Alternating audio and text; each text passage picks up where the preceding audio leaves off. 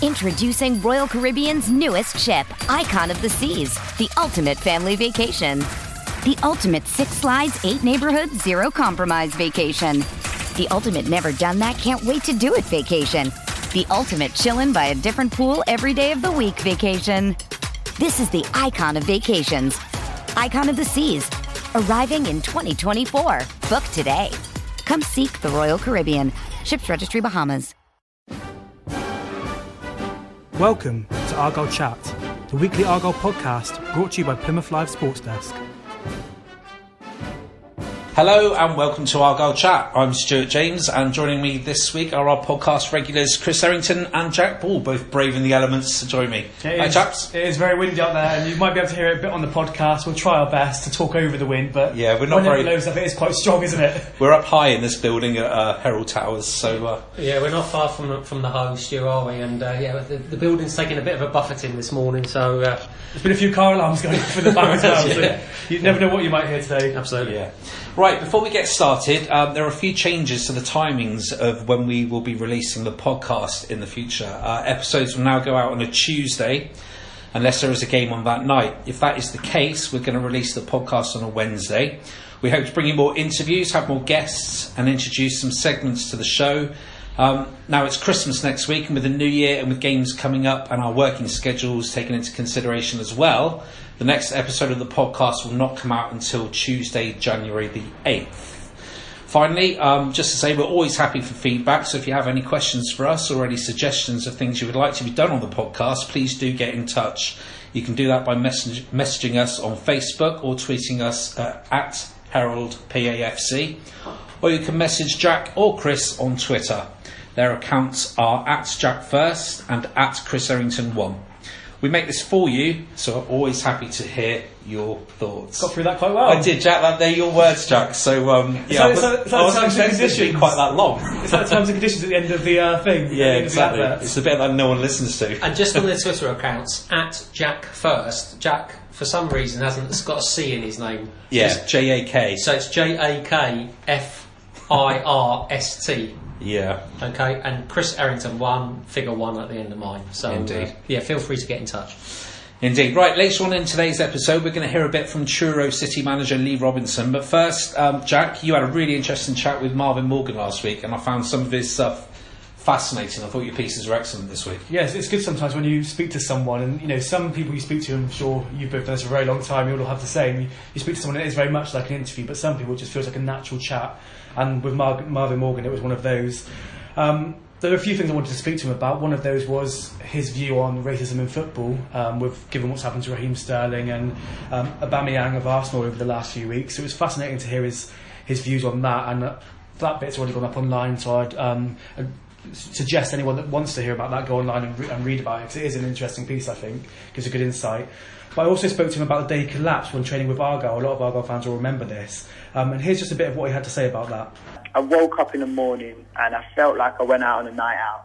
I've been out all night drinking. I felt terrible. I felt shattered. So knowing what happened, basically, I had a seizure in my sleep, not knowing. Wow. And normally when you seizure, like in your sleep, nocturnal seizure, you bite your tongue. There's symptoms after to say that you had a seizure. Yeah. I had no symptoms what to say I had, except for me being really tired. Yeah. So I've come into training and I've seen the club doctor and Paul, and I said, look, mate, I don't feel right. I just really don't feel right. So they just think, look, you're coming down with flu. Like, it's probably best that you start training and see how you feel after. Like, yeah. And then obviously if you don't feel right, that's it. Go home and obviously stay at home the next day because we don't want everyone else catching it. Yeah. So I'm like, but I still felt okay to train. I just felt really tired. Yeah. So I'm training now. I'm out training, and I think we started doing it was the lads that wasn't playing and the youth team started getting involved with us. Okay. So we're on the pitch. We're on the first team pitch. We're in the stadium, and we're playing a game, and I just couldn't move. Literally, I generally couldn't move. I thought, I'm getting kids running away from me, and I'm like, and it actually looks like I'm like not bothered, and I'm tossing off training. Yeah. And generally, I was like, I don't know what's going on. I went to the side to pour at Paul. I feel I'm burning up, and I think I'm going to be sick. And then, bang, that was the last thing I remember, and then I wake up in the ambulance. So obviously a terrifying moment in anybody's life, that, and I'll be writing about the rest of what Marvin went through on that day and since then about his health on our website on Wednesday, so hopefully people will give that a read, and a big thank you to Marvin for giving up an hour of his time to talk to me. But yeah, like you said, Stu, it's been a fascinating chat. Yeah, great stuff. Moving away from that then, and on to Saturday's result. Chris, come to you. It was a huge boost for Argyle. You know, they really needed a victory, and to go away and do it against a team that's down there at the bottom as well, a huge 3 points. It was, because Argyle went into that game 7 points and 4 positions behind Rochdale in the table, and if Rochdale had gone on and won that game, there'd have been a 10-point gap between the two teams. And, you know, at the midway point of the season, that's, you know, quite a sizable difference. And if Argyle are to get themselves out of relegation trouble, they're going to need to perhaps finish above teams like Rochdale. So by winning on Saturday, closing the gap to 4 points between them and Rochdale, they're 2 positions below them in the table, and it certainly tightened things up down towards the bottom end of the table. So, you know, whether it was a 6-pointer or not, I don't know, but yeah, clearly a very important result. Yeah, the luck was on Argyle's side, wasn't it? I mean, the winning goal was a complete freak. Have you ever seen anything like that before? Well, you see it on, I don't know if I've ever seen one in person. I've seen it on TV affairs, Yeah. sometimes when the ball bounces over. I think was there an England goal that was a bit similar to that once? I think Yeah, Rob Green, wasn't Yeah. it? Yeah, Rob it bounced Green over his foot. I think it was Rob Green, yeah. It was. I remember the Taibbi one as well from years ago when he was in goal for Manchester United. Matt Letizier's shot just sort of bounced, went over him and ended up in the back of the net. But yeah, I mean, I don't think I've ever seen a goal like that in person. It was a weird thing because when it actually happened, obviously there was all 3 goals came within the space of about 7 minutes. So I, you know, for people that don't know, my blog, I do the blog for matchday games, and I'm typing away, and half the time you're looking down at your screen and trying to work out what's going on, trying to catch up from the 2 goals that have just gone in. I imagine when the ball's gone back, you probably looked away. So I thought, oh, no danger there. Yeah, and then all of a sudden there wasn't even a cheer. It was no one really knew that the ball had gone in the net. And I think Chris said, Michael Dunford, the chief executive who was there afterwards, said that he thought it had gone out for a corner. So no one really knew. There was almost, it was probably only about 2 seconds, but it felt like a good 10 seconds where people were just silent and not really sort of trying to process what had just happened. But as you say, it's a bit of luck that Argyle needed, and then, you know, people often say that when you're down near the bottom of the table, you need that bit of luck, and it went in Argyle's favour, and they managed to see the game out. Yeah, Chris, you spoke about the points gap as well. So psychologically, it's such a big result, isn't it? Absolutely, and you know, to win a game in that fashion, was lucky, but sometimes you do make your own luck, and I think in that case, when you look at the build up to that goal. Jamie Ness, the substitute in the second half, deserves an awful lot of credit for closing down Rochdale deep in their half. Now, he hadn't been on the pitch that long, but one of the Rochdale players had the ball quite close to his goal line. Jamie Ness has closed him down, forced him to play the ball inside, and I remember as a kid, and everyone remembers as a kid, never play the ball across your own penalty area. But Jamie Ness forced Rochdale to do that. They played it into David Perkins, and again, Jamie Ness is flying in to make a challenge, and Perkins has played the ball back, and I've looked at it loads of times, that replay. I can't really see the ball take too much of a bobble. I mean, the keeper Josh Lewis has literally taken an air kick at it, and it's gone in. So I think Jamie Ness deserves a lot of credit for the 2 incidences of closing down, where he could easily have just, you know, stood off and let Rochdale clear their lines. And funny enough, I went up to Home Park on Tuesday morning to see Derek Adams, and as I was about to go in, Jamie Ness, you know, walked past me, and I said, "Well done for the closing down on the goal." And he says, "Yeah, I think I'm going to claim an assist for that." So, so I'm not sure he actually touched the ball, but by his sheer effort alone, and that just shows you, you know, sometimes teams can bemoan their bad luck and things aren't going for us and all that sort of stuff, but it's that cliche: the harder I work, the luckier I get, and by Jamie Ness closing down, and even Ryan Taylor, you know, made the was there to close down the keeper by forcing or applying pressure on Rochdale. It led to a very lucky goal, but their efforts led to that. So I think that was significant. And a key lesson for Rochdale: never pass back between the goalposts. You know, I was always told if ever you're going to do a back pass, do it away from goal. Absolutely, to avoid that risk. Absolutely. So you know. It was lucky, of course it was. No one's pretending otherwise. But it wasn't just pure luck. There was, some effort from Argyle went in as well. Yeah. Great for Argyle as well to see Gary Sawyer back in the team. Obviously, he's been out for quite a while. Another big boost just before a hectic Christmas period. Yeah, I think we spoke, was it in last week's podcast, about the need for a leader on the pitch, and Gary Sawyer came back into the team, played at centre-back, which he did on a few occasions last season when Argyle were hit by a load of injury spells as well, and he did very well. I've got to say, he made a few really good tackles, but more importantly than that, I think he was there to give leadership and guidance to the others around him, and it certainly helped. There were a few spells in the game where Rochdale were applying quite a bit of pressure, and they've got obviously one of the top goal scorers in League Two, Ian Henderson, and they have Calvin Andrews as well, who's quite a big unit, and they dealt with him very well, and it's a big boost to have him back over this period of time, and I think going forward that could be a big difference, and it takes a bit of pressure off in January as well, because undoubtedly that we know Argyle need to make some defensive signings, but with Sawyer now back, it also gives confidence to Ashley Smith-Brown to up his game, and me and Chris both said that we thought he had a good game as well, and Joe Rye did it right back, so I think that's the impact that having Gary Sawyer back in the team brings. It brought the best out of his teammates. Yeah, absolutely. I was doing a piece on Sunday, guys, with just looking at what the reaction was up in Rochdale, really, and I came across this piece. Calvin Andrew did it. It was an official interview with the club website up at Rochdale, and he claimed that Argyle's tactics didn't really work for them. I just found it a really odd thing for someone to come out and say when their team have been beaten. To be fair, I don't know if I disagree with it necessarily. I don't think Argyle were at the best, and I think had that goal not come in, and Chris is quite right, the pressure that Argyle put on, that is what led to the goal. Yeah. But take the goal away, the goalkeeper kicked that away, it would have been 1-1 and things would have looked very different. Now that's not me being negative, but I sort of understand from a Rochdale perspective, from Calvin Andrew perspective, where he's coming from. I don't think Argyle's tactics were particularly great. I don't think Rochdale's were. The weather was atrocious. Chris did a bit of Gary Sawyer saying it was one of the coldest games he's ever been in. The wind was howling, the rain was hard, it was never going to be a pretty game. And if any players that are looking to play good passing football would not be able to play in their conditions like that. So I don't think it was a totally unreasonable point. I understand where he was coming from. Yeah, Chris, did you? It's a slightly odd thing to say when you just got beaten, but things sometimes get taken out of context, so I wouldn't read too much into it. I thought Argyle started the game well. They got on the front foot. They had 2 or 3 opportunities quite early on in the game, so that set the tone.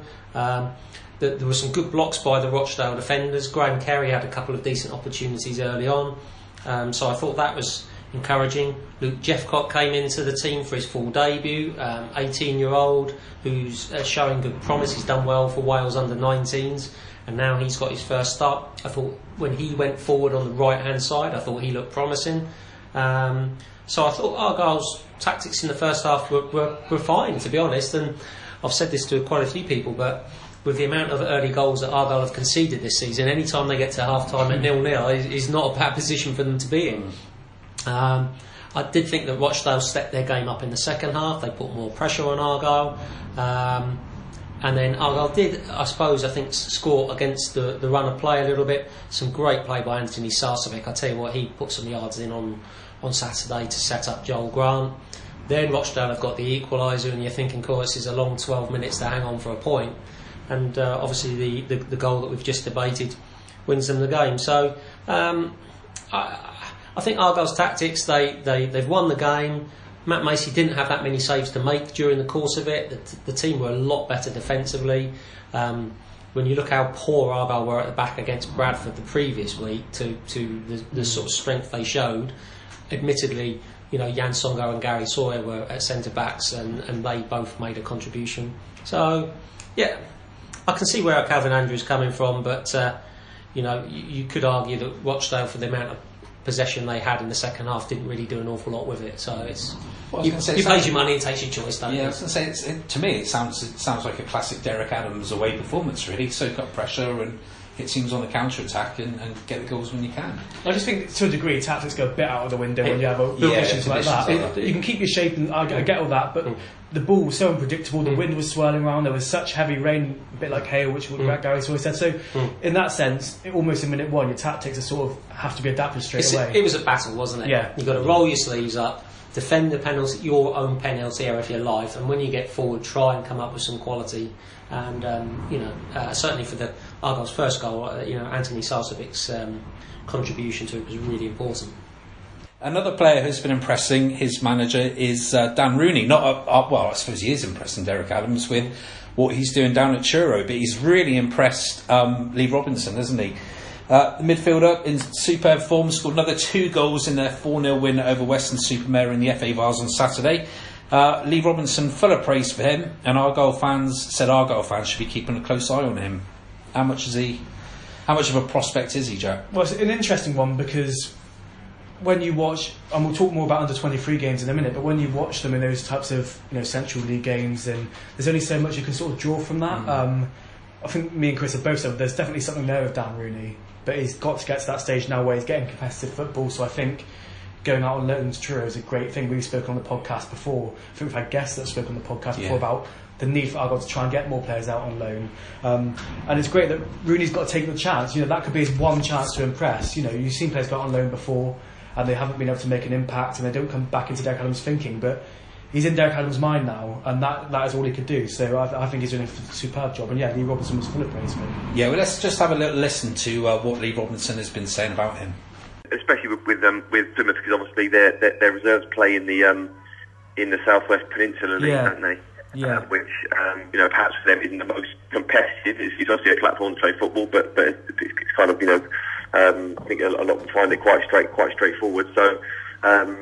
This is a really strong league that we play in, and we sort of say from if they can prove themselves in this league, then it's not a huge step up to the league above and the league above that. So, we are well aware that football league clubs really do rate the league that we play in, and they really do look at the players. And if they can perform at our league, that does really take them a long way into sort of getting into the first team. So, being able to play in the Conference South is a real good shop window because it is a real respected league in the eyes of the pro clubs. And you look at the likes of, Isaac Vassell is a good example of someone that went to Truro and look where he's ended up. So that must be in the minds of certain players that they can really make it if they do well at that level.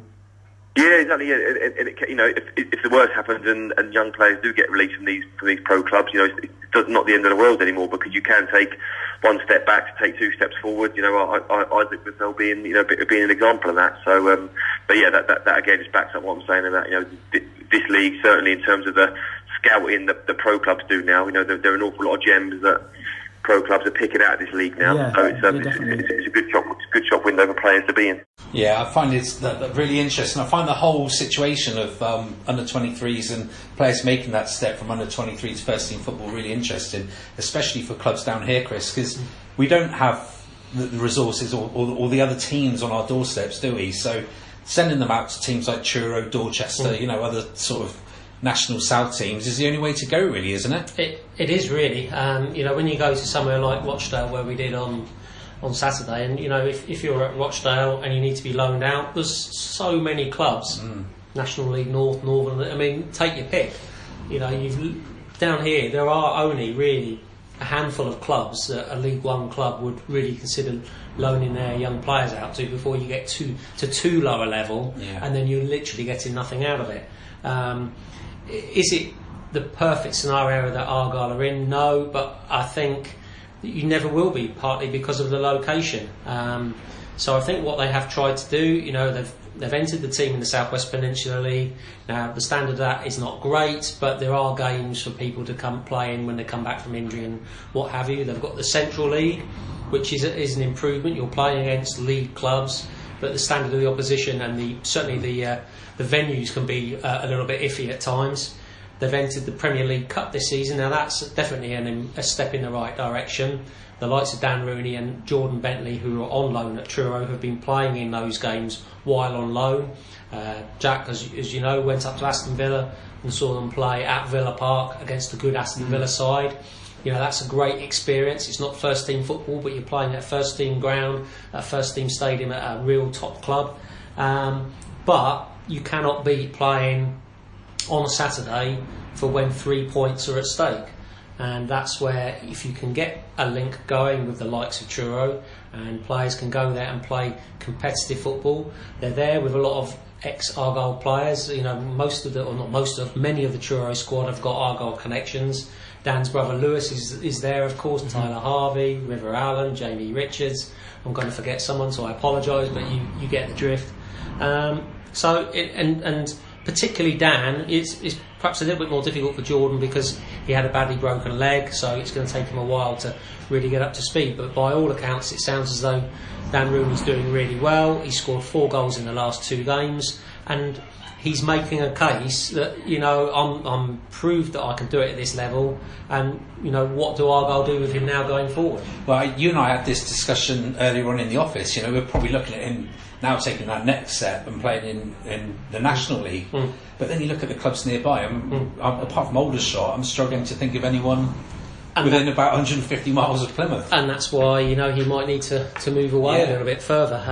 Like I said to you earlier in the podcast, I saw Derek Adams on this morning, Tuesday morning, and asked him about Dan Rooney, and he said that for him and Jordan Bentley, he's open to the idea of them both staying at Truro. Their loans end in January, and Truro would like to keep them, and he's open to the idea of that, but he wants to look at the possibility of loaning one or both of them out to the National League, because it's a higher standard, it's closer to League One level. They've both proved, certainly Dan Rooney's proved that, he's done really well in National League South. You could argue that Argyle now need to know, can he play at National League level? And if he could go to a National League club and play well there, then you're starting to think, then he's coming into the thinking for the first team squad. So it's an important decision, I think, for both of them. Dan in particular, because I agree with Jack, there's a player there that his development now is absolutely crucial, and they need to make sure that whatever he does, he's getting a good amount of games at a good level in a good team. And so whatever decision that needs to be made, it needs to be a good one for him to then get to next summer, and for Derek Adams to look at him and think, I could see him being in my first team squad next season. Yeah, and for him to continue developing, of course, as well. It's all about games. He's 19. Central League games, aren't really going to cut it for him and things like that. He needs proper first team football, and if Argyle could find him a National League club, that'd be great. It'd be unfortunate for Truro because clearly they've enjoyed having him there and he's doing well, and if he stays at Truro, that's not a bad thing. He'll continue playing games and hopefully scoring well, but it's about trying to move you. I mean, Bristol City did it with Zach Minor last year, didn't he? He came to Argyle in League One, he did well at Argyle. I'm sure Argyle would have been happy having him back this season, but he's gone up to the Championship with Rotherham. It's progressing your young players, keep them moving up the ladder, make sure they don't stall in their development. Yeah, absolutely. I think it's sometimes good as well for players to move away from home. I think sometimes you can get too much into a bubble in your local location. Look at Luke Young, I think he maybe is an example of that. I think sometimes it's, whilst progression on the pitch is obviously important, there's no harm of someone moving away and really bedding down and focusing on that, because that is a big part of football now. Absolutely. So, one final thing then, guys. Argyle are at home to Accrington on Saturday. Can they be out the bottom four for Christmas, Jack? It'd be nice, wouldn't it? It'd be a nice early Christmas present for us all. I think it'd be interesting to see what sort of crowd they get at Home Park. Obviously, everyone knows December's an expensive month, but it's the only home game until, the 1st of January, so the last home game this year. You can't underestimate Accrington. I think John Coleman's done an absolutely incredible job at Accrington. The fact that they're near the playoffs. Are they in the playoffs still? They've had a bit of they've dropped away a little bit. But who would expect them to have been there? Exactly. I think everyone expected them to be flatline at the bottom, didn't they? Whatever any club in this league argues about resource and finance, I think Accrington can probably trump them. So it's not going to be an easy test. They lost 3-0, didn't they, at the weekend? So maybe it's a good time to play Accrington. If Argyle can keep Accrington out, and like Chris said earlier on, if they go in at the break at 0-0, then I think that would be a good step. And look, if they can win, even if they're in the bottom four still at Christmas, if they can win, then they're going to be close, and that's important. I just think with Accrington, maybe they've kind of ridden that crest of a wave off the back of promotion last year. Maybe it's getting to that stage now where having to get wins week in, week out is just starting to catch up with them. And also, was at Southend. They were away to Southend at the weekend. Now they're away to Argyle. On this Saturday. There's a lot of travelling for them, so there could be a bit of tiredness in their legs that Argyle could take advantage of. And I'm sure we know Derek is meticulous. That wouldn't have gone unnoticed by him.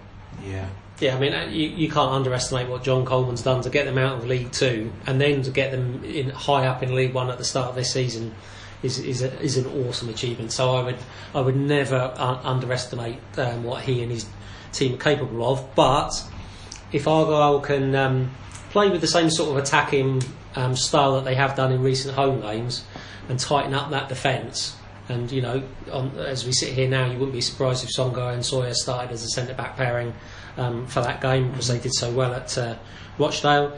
If you can keep that defence tight with the likes of Joel Grant, now 4 goals in 10 games for Argyle, he's in a good run of form. Ladapo's having a good season, although he didn't have such a good game at Rochdale. Carey's been a little bit better recently. I think there's goals in that Argyle team, but it's keeping them out that is the most important thing. And if they can keep a clean sheet on Saturday, I'd be pretty confident they'd win the game. Can they be out the bottom 4? Well, they can. I think, if I remember rightly, Bradford are playing Scunthorpe on Saturday. So if Bradford win that game and Argyle win, then mathematically they'll go above Scunthorpe and be out of the bottom 4. And it would be 23 games into the season, 23 games to go, the midway point of the season. And it would be a good boost for everyone at the club to get above that line that's started appearing in the tables now, hasn't it? You get to this stage of the season and that line's there, and when you're down the bottom of the table, you definitely want to be above it. So an important game, last one, as Jack says, before Christmas. Indeed. Well, chaps, thanks ever so much for joining me on the podcast. Thanks for bringing the weather back from Rochdale. I was going to say, well done for battling for the wind. It sounded a bit like a wind tunnel halfway through that, so Chris, you didn't want to carry on talking. It sounds like we were recording this in a tent in the South Pole or something like that. The wind is absolutely howling today. It is indeed. Right, well, just one final thing, just to wish every member of the Green Army that listens a very Merry Christmas and a Happy New Year. We are always happy to hear from you, and if you have any questions for our panel, please tweet them to our Twitter account @HeraldPAFC or visit our Facebook page, Plymouth Argyle The Herald. Thanks for listening.